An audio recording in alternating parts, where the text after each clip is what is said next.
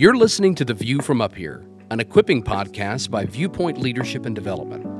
Our vision is to cultivate a change in the way the world views leadership and development. And our mission is to foster better leaders through a modern approach while developing individuals into their true selves. My name's Brad Walbridge, your host for our time together. And joining me in our conversations is our president and founder, Josh Trout, and our COO, Joel Archeri.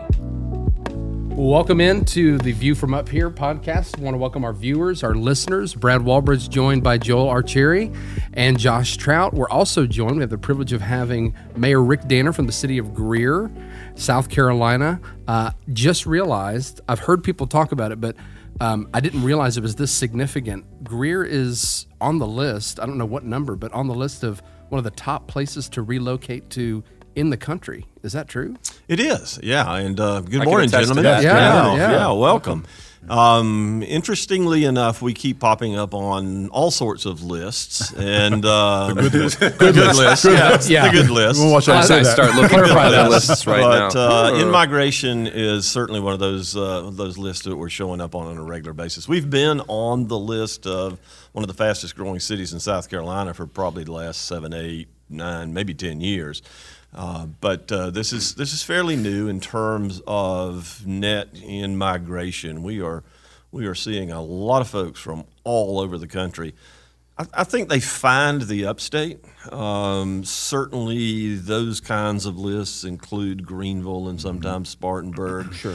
The story that I hear over and over again is from those people that live in other parts of the country and are job seekers and or trailing parents, trailing grandparents, following family, just looking for a new view. In society today, they may pick 3 or 4 regions they want to visit. They'll land in Greenville or drive to Greenville and spend 3 or 4 days long weekend there. Right around, they'll see Travelers Rest, they'll see Greer, Malden, Simpsonville, Greenville. Compare it against some of the others, and inevitably we see a lot of those folks wind back up in the upstate, and a lot of them reside in Greer. Yeah. It's awesome. I was one of them, so. You're one of those.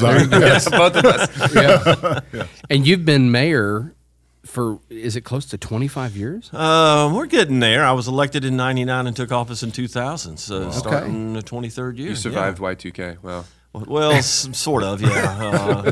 Ish. Yeah. So, it started in 2000. And Greer was a different place, quite honestly, than it is now. Well, sure. In 2000. Even 10 years ago or 11 years ago, whenever I came here, it's a different place. Yeah. And it's been amazing just the last handful of years, the change that we've seen. What made you say, all right, I want to take this step into public office? Were you in public office before, or was the role of mayor, was that your first step into it?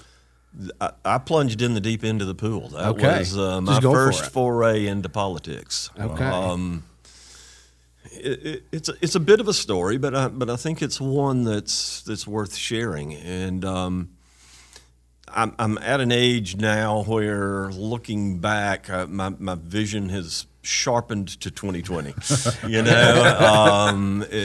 And if I look at my life in a whole sort of holistic manner, it's easier to see now how I got to where I am. And I'm the oldest of 5 children, and I think part of my leadership came from that role, but it certainly was honed through the years, gravitating towards leadership positions in whatever I was involved in.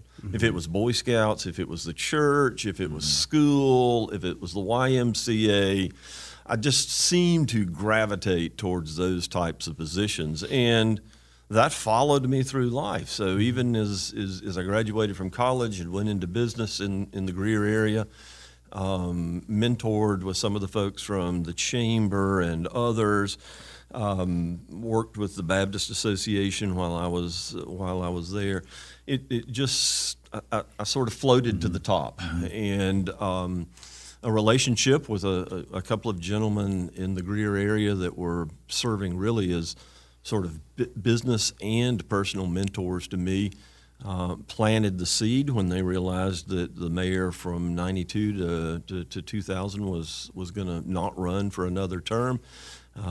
They planted the seed, and I decided to run a very tough race against a local businessman, and the rest has been history, I guess, as they say. Yeah. But it was a love for the community as well too. My youngest son was involved in a serious accident at the end of our street. We live in downtown Greer, and he was going to a parade on one of the main streets there. It was the opening of baseball season, so he was 8 or 9 years old, and in his haste to get to the other side of the street and catch up with some of his buddies and stuff, stepped out in front of a vehicle and was seriously injured. And the period of time of his recuperation solidified my love for the city of Greer, because once he got home from the hospital after he spent a period of time in the hospital, I remember the first morning that I got up that he was home, as I traditionally did, I went out to get the newspaper.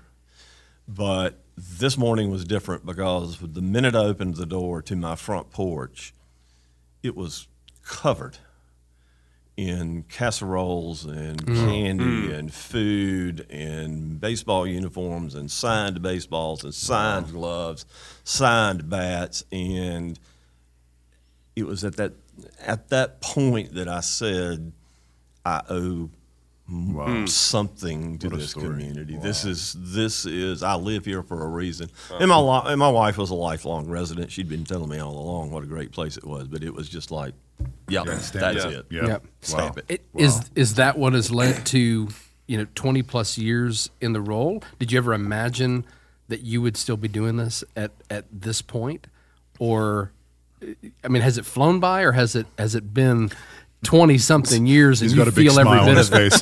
Yeah. I almost hate to say it, but there was never this grand plan. Yeah.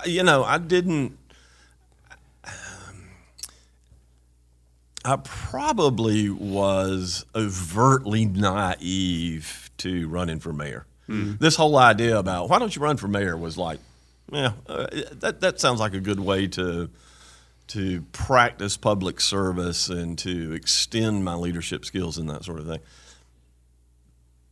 But I realized very quickly after having been elected that there's a lot more to it than you think. And I suspect a lot of us have sort of had those kinds of awakenings in our lives, what turned out to be, what was a good idea in the beginning turned out to be maybe more than we thought. And in fact, I realized in that first year that I was mayor that as a self-employed person that this was really going to be hard to juggle. And we were in some very difficult financial straits at that point in time as a town. That things were not well.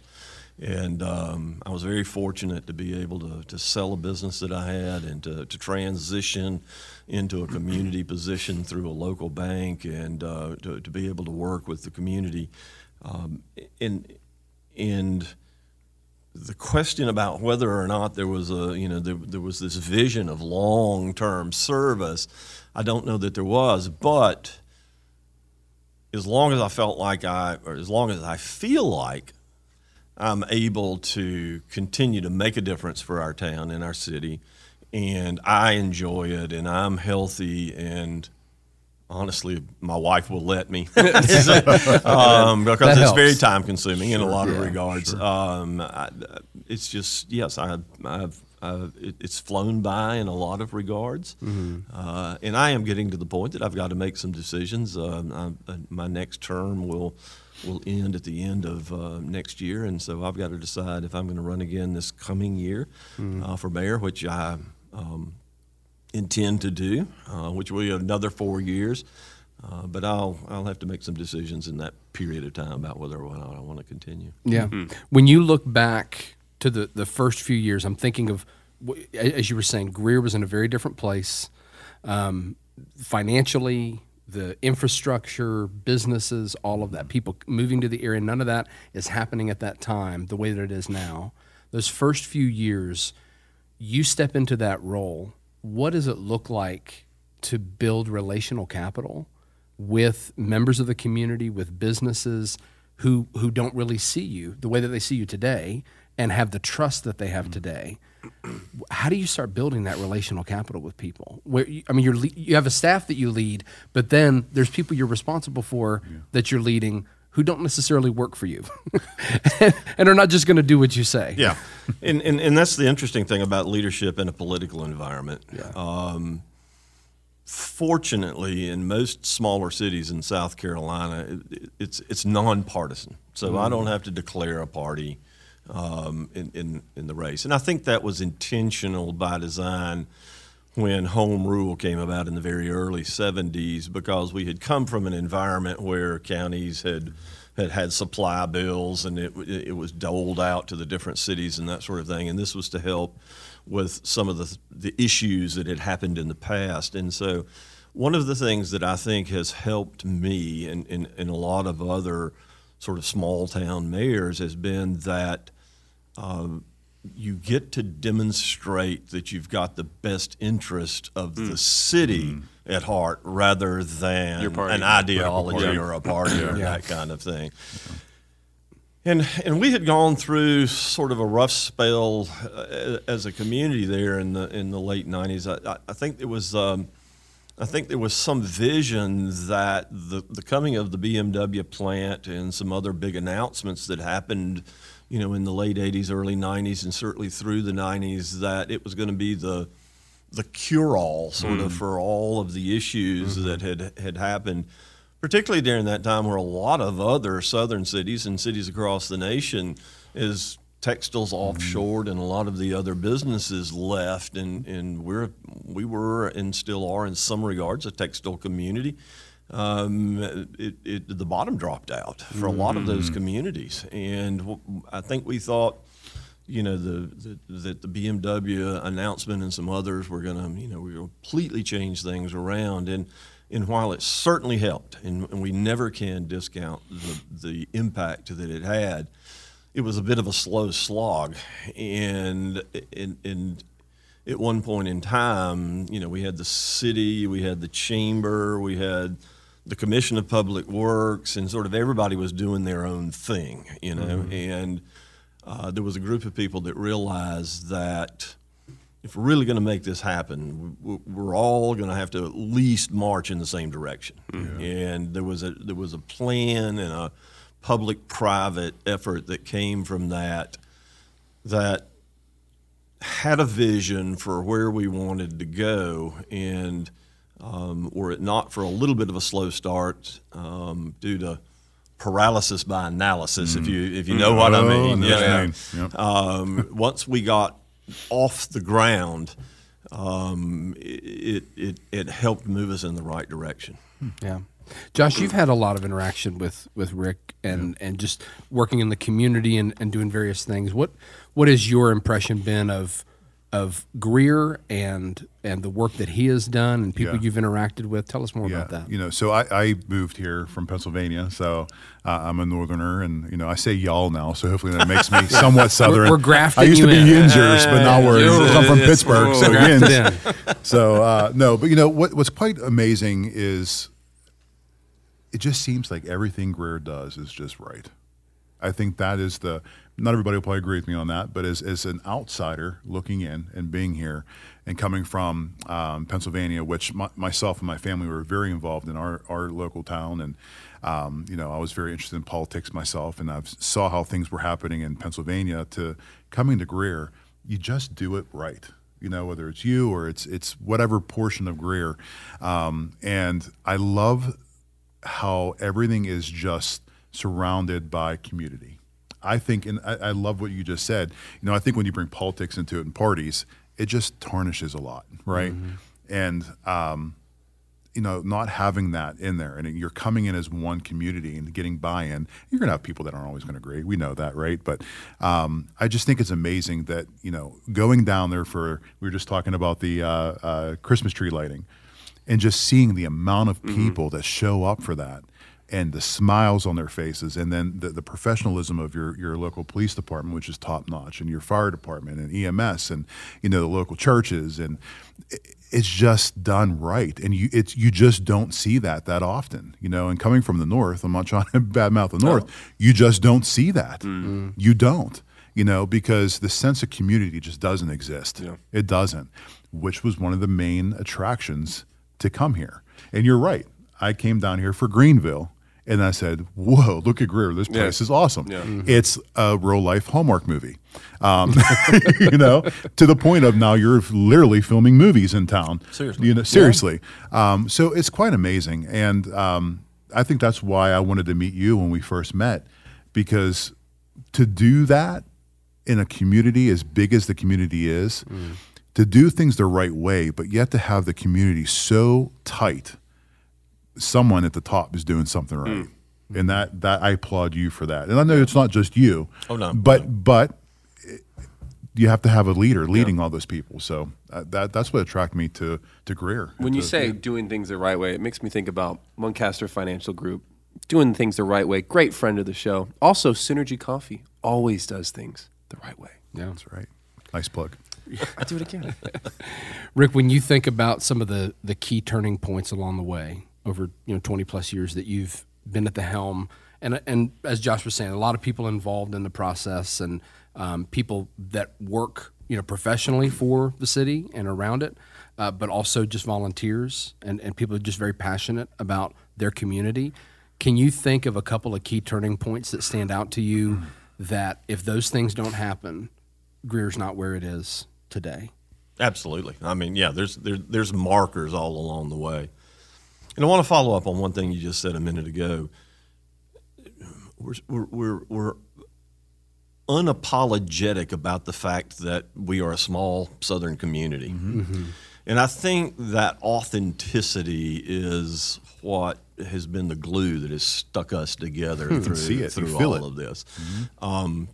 We're a town that has a real heritage of a faith background, of a high school football background, of a family background, even around the mills, the camaraderie that came from those folks that lived in those communities and worked together and that sort of thing. And I think it's, for lack of a better word, just kind of in our DNA. And I think that's what's brought us together, kept us with a vision of the future, and we still stand on that today.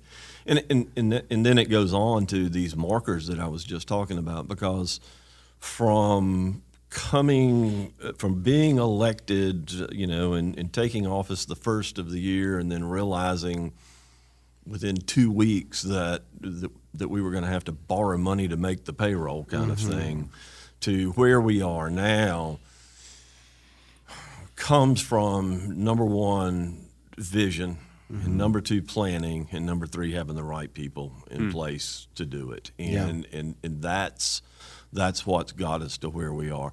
Part of that original plan that was done in 98 and then began to be implemented in 2000 was a long-term plan that we had engaged the community and the private sector in, and also brought in some consultants to help us with.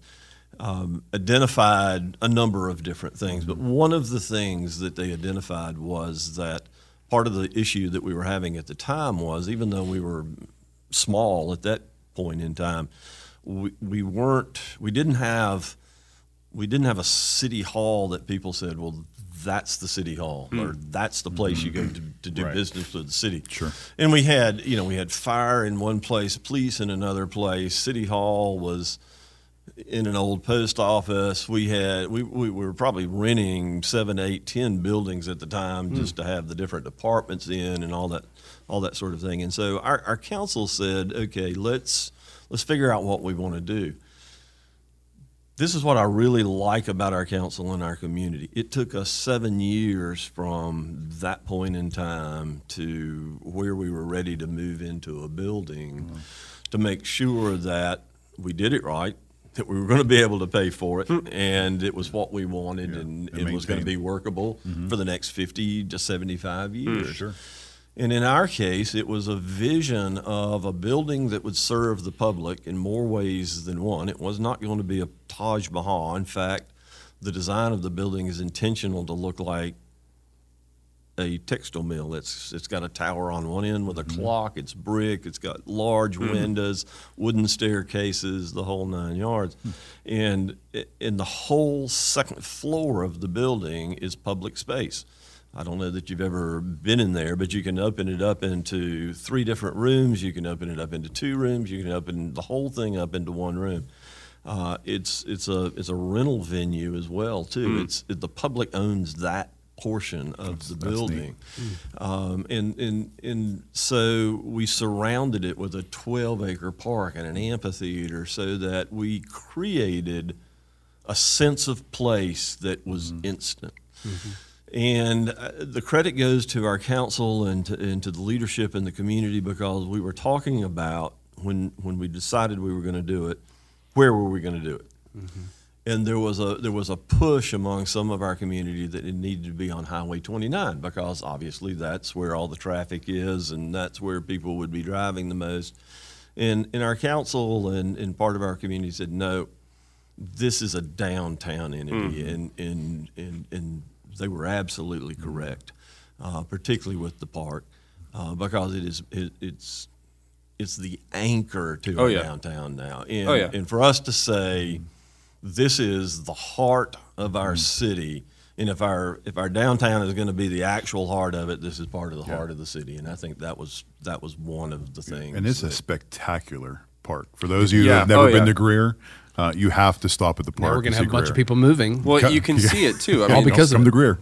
What I love just listening to everything you say, and we were talking about it with our last guest, Jay, is intention.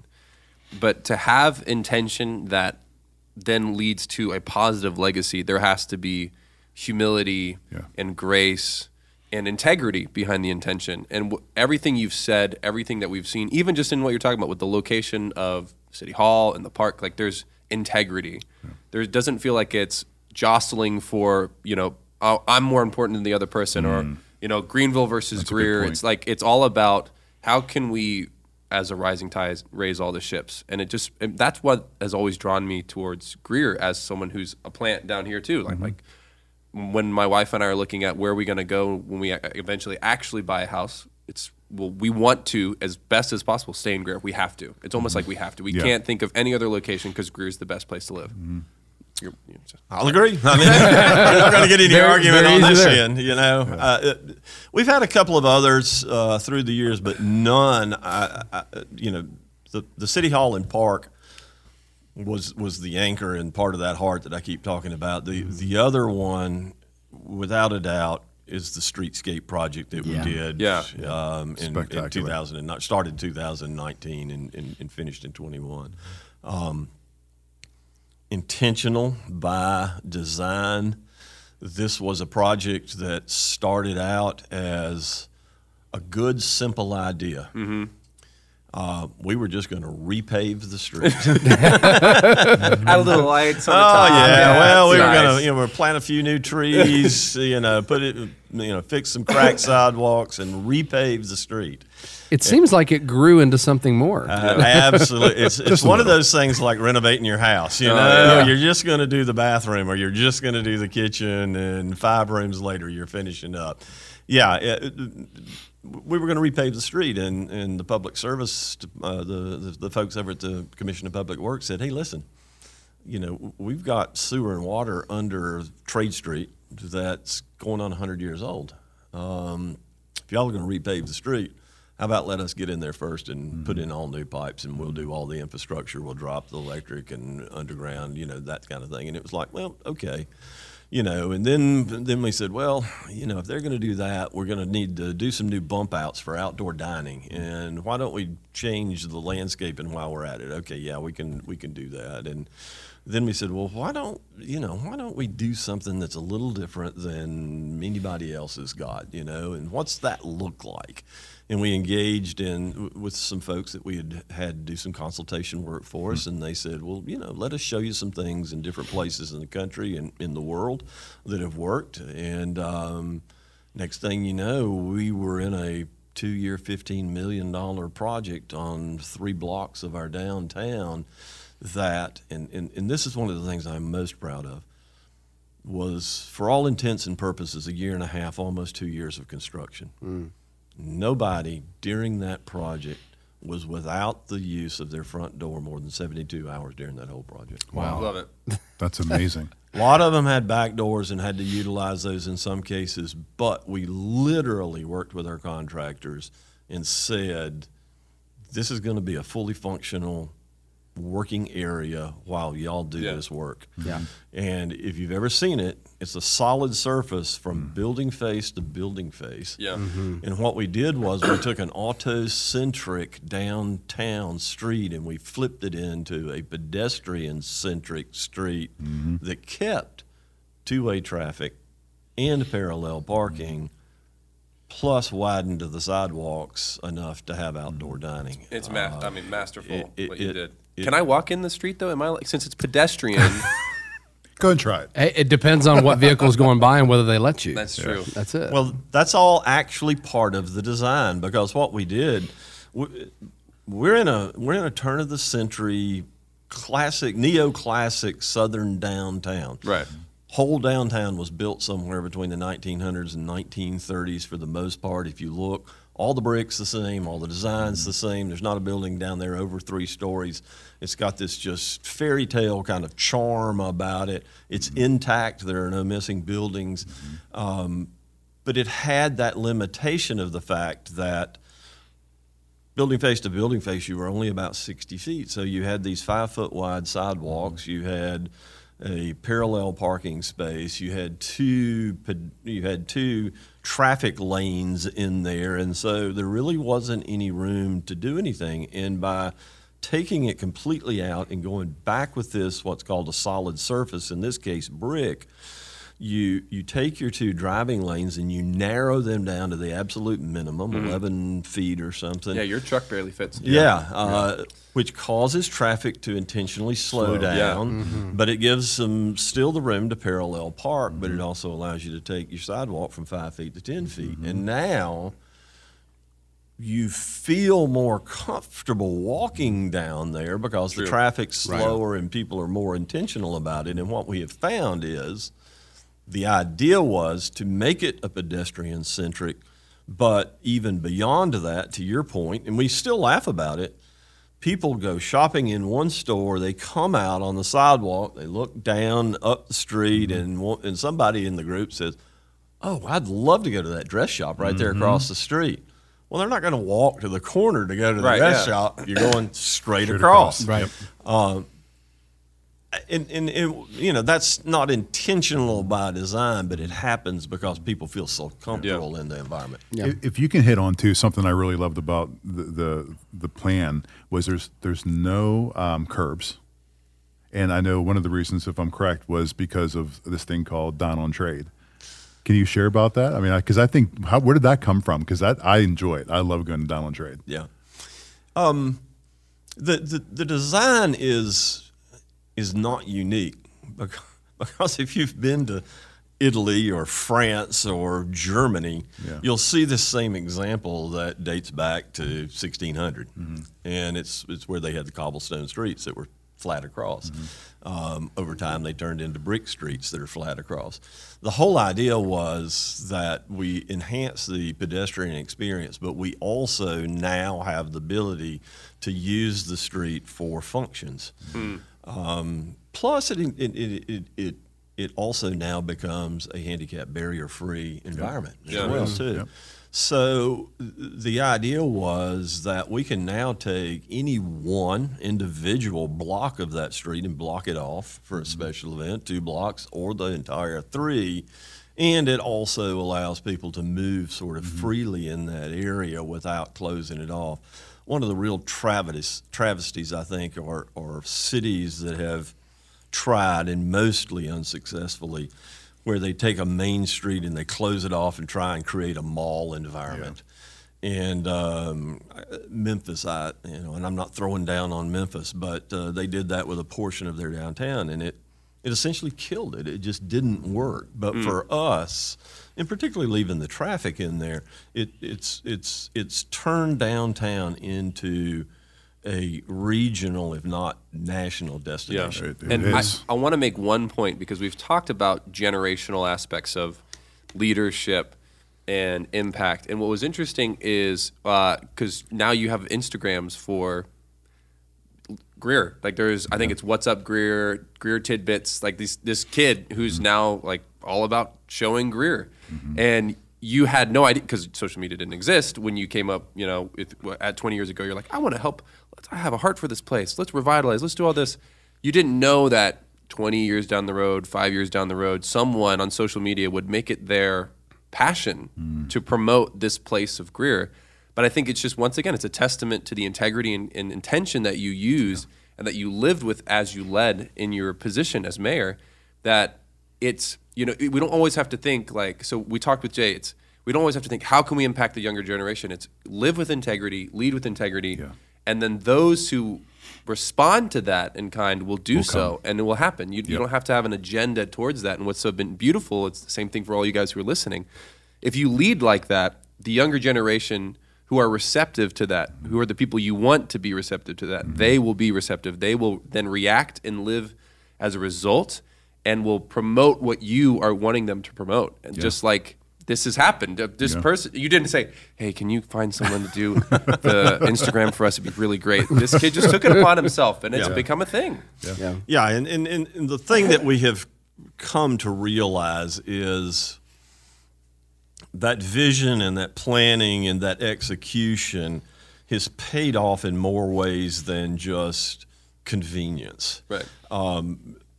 We have developed, the city has developed this niche now for being a place to have weddings. It's created its own industry downtown. So we now have 2, 3, 4 professional photographers that are housed downtown. We have probably 4 to 6 private venues downtown for events and functions. We now have our first full-on wedding dress shop downtown, where we've had support kind of businesses. It snowballed because of the number of weddings that we were having downtown, and the people that on social media were showing their wedding or their event or whatever, and it's it's created something that we may not originally have thought about, but has come about because of what we've done. Well, we're an example of that. So if you go on our website, That's true. Our pictures. all of our photos, our headshots, our live photos and stuff like that were all done in downtown Greer, because there was no better landscape, we felt. Number one, we're housed out of Greer, but it was just something that we loved to have as a backdrop, because it's beautiful. Yeah. Rick, all these things that we are just loving about Greer, I'm imagining you got no pushback over the years on any of these projects. Is that true? Any pushback? Well, what's the old saying about the turtle? I mean, he doesn't get anywhere until he sticks his neck out. Yeah. You've got to be willing to take some chances. Yeah. And that's any business. It's life. And there are going to be people that are going to be the doubters, and there are going to be the people that are going to be the haters, and all that sort of thing. I think, though, that through commitment and certainly success, that people are less resistant in some regards to change, particularly when you're talking about doing the kinds of things that we have done. I think you can build that trust in some regards. Yeah. Now, nevertheless, there are going to be the naysayers, and one of the things that we have run into, and I think any growing city probably would, is that there are going to be some of the folks that remember the good old days in some regard, and nothing's going to ever be better than it was in 1957, when the streets were packed with people shopping, and there was 8 barbershops on the street and that sort of thing. But I think you build your credibility, through the projects that you do, and certainly the successful projects that you do. And our community has embraced what we have done so far, and it's easier to do now that we've got some experience under our belt and some really good projects under our belt. But in a community growing as fast as we are, the number one thing that we will deal with now and in the future is going to be growth and the issues that come with that in some regard. Yeah. Sure. Yeah. When you think about the fact that all this time, all this energy has gone into planning the various things that have happened in the city over the years, and you engage someone or a group of people who are level-headed, they're not screaming at the top of their lungs crazy, they bring some good opposing arguments or concerns about what you're doing. As a leader, how do you engage that well, where you might not come out at the other end with them agreeing and being supporters, but how do you engage that well as a leader with integrity? Well, you have to, and it's critical. There's an old saying, the wheels of government turn slow for a reason. And I think the reason is, unlike, our structure is very similar to a private business. The council serves as sort of the board of directors, and you have an administrator who is the CEO, and the board or the council sets the directives. The CEO's in charge of the staff. So that sort of pyramidal design is not different. The way we go about it is entirely different, because with a private company, decisions are made and action is taken typically fairly quickly in that environment, and it is a closed group of people that make that decision. Right. With the council, you've got, in our case, 6 members of council from single-member districts and myself, so 7 people that are making decisions based on representing their individual districts, and then a staff to deal with as well, too. The other thing is, in government, we don't have unrestricted access to funding like a company might have to put something in place and to see it through. So these projects that we've been talking about, the timeline on those is anywhere from 2, 3, 4, 5 years to 7 or 8 years. My ability to have several of these under the belt comes from longevity, and that's the only reason. It takes us that amount of time to get these lined up, and so I think that hearing folks out and understanding what their issues and their problems are sometimes is beneficial, because oftentimes it's not as much to the project as it is to a philosophy or a reason or something else that they're bothered about. Well, it's going to raise my taxes. No, not necessarily. It's not going to raise your taxes, or whatever. And there's a lot of that you can address. Sure. Yeah.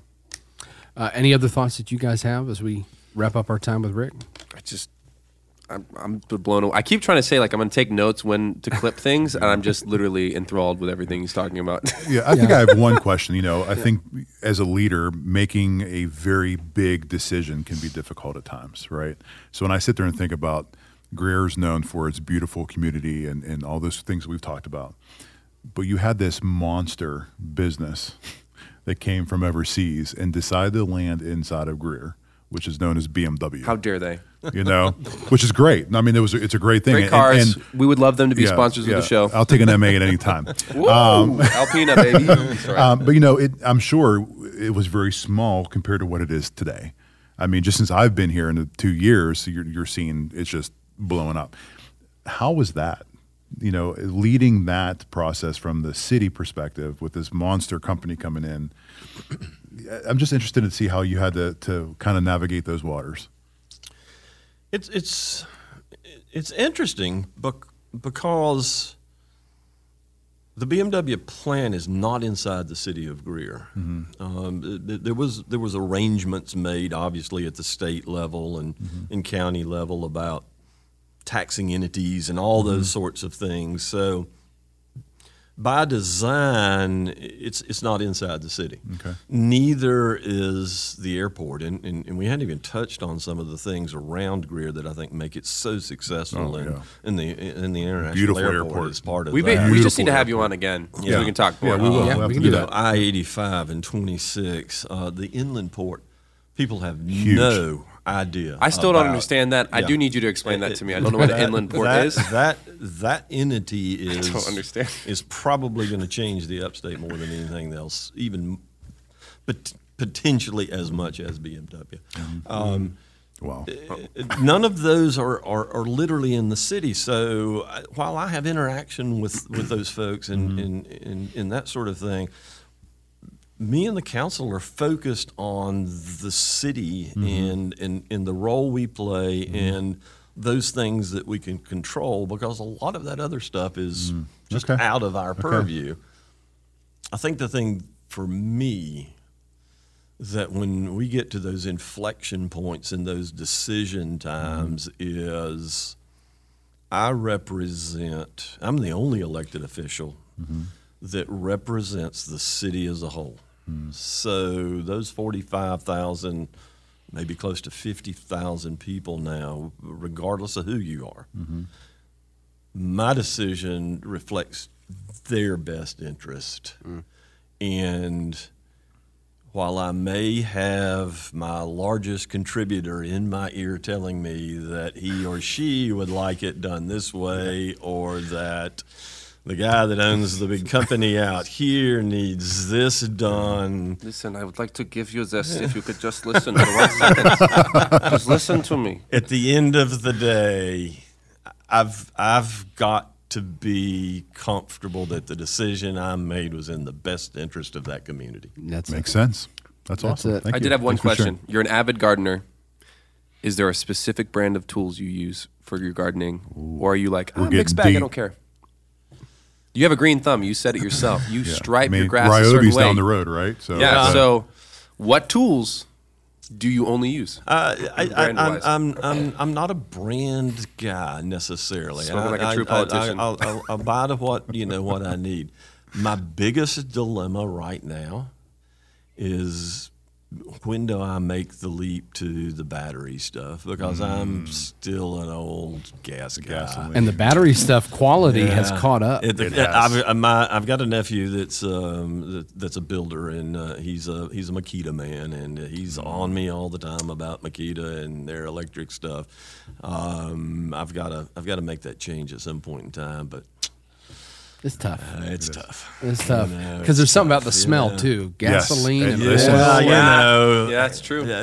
Gas hedge trippers are, it's just something like having those in your hand. Yeah. Whipping through some big tall bushes. that, Yeah. I Yeah. wonder if I get the same charge from as I would from my quiet as a mouse, Yeah, no, electric you're not quite hedge as- clippers. That's good No. stuff. So sure you your handle neighbors all would the appreciate it. landscaping? Yeah, my neighbor. Your neighbors my would like neighbors it. would appreciate So it. do you handle all the landscaping for downtown Greer? No. Just I'll- see you out I'll there? throw a good idea out every now and then, but yeah. Just see Rick out there with his hedge He's trimmer. just walking around. I appreciate what our That's a myself. dedicated appreciate man. what our staff does. And I will say this, we hadn't talked about it. We have got the absolute best staff anywhere in South Carolina. Absolutely. They're great people. I will put our employees up against anybody in the world. Yeah. And I'm going to tell you, we've had 2 or 3 police officers retire here during the change at the end of the year. We had a group of guys that all started about 25 years ago, 30 years ago. Every one of them salt of the earth. It's been amazing watching these retirement receptions that we've been having, because these guys have touched so many people through the community and have done so much for our community. We'll have 150, 200 people show up for a That's retirement for a amazing. police Wow. officer. Well, it's a class act department. It really is. And when you get that kind of people that show up just to shake hands with somebody and tell them thank you for what they've done, I think that probably would go throughout our entire department. But that's just the example that I know of right now. And to hear the testimony of folks about not just that they were a good cop, but they were a good friend, that explains why we've got such a good group of employees. Yeah. Yeah. I really can see the next episode, having you back and talking Yes. about the threads that go into other parts of the community and just some of these layers that we haven't gotten a chance to. But Also explaining we're what an fascinated. inland port Yeah. is. Yeah, we hadn't even scratched the surface. No, we haven't. Yeah. I don't haven't. understand that. But all three of us have been directly impacted in a number of ways by the city and the efforts of decades of work and then some, and countless volunteers and staff members that have contributed to that, and we're grateful. Yeah. And we're grateful for your leadership, and we definitely want to continue to unpack that if you're willing.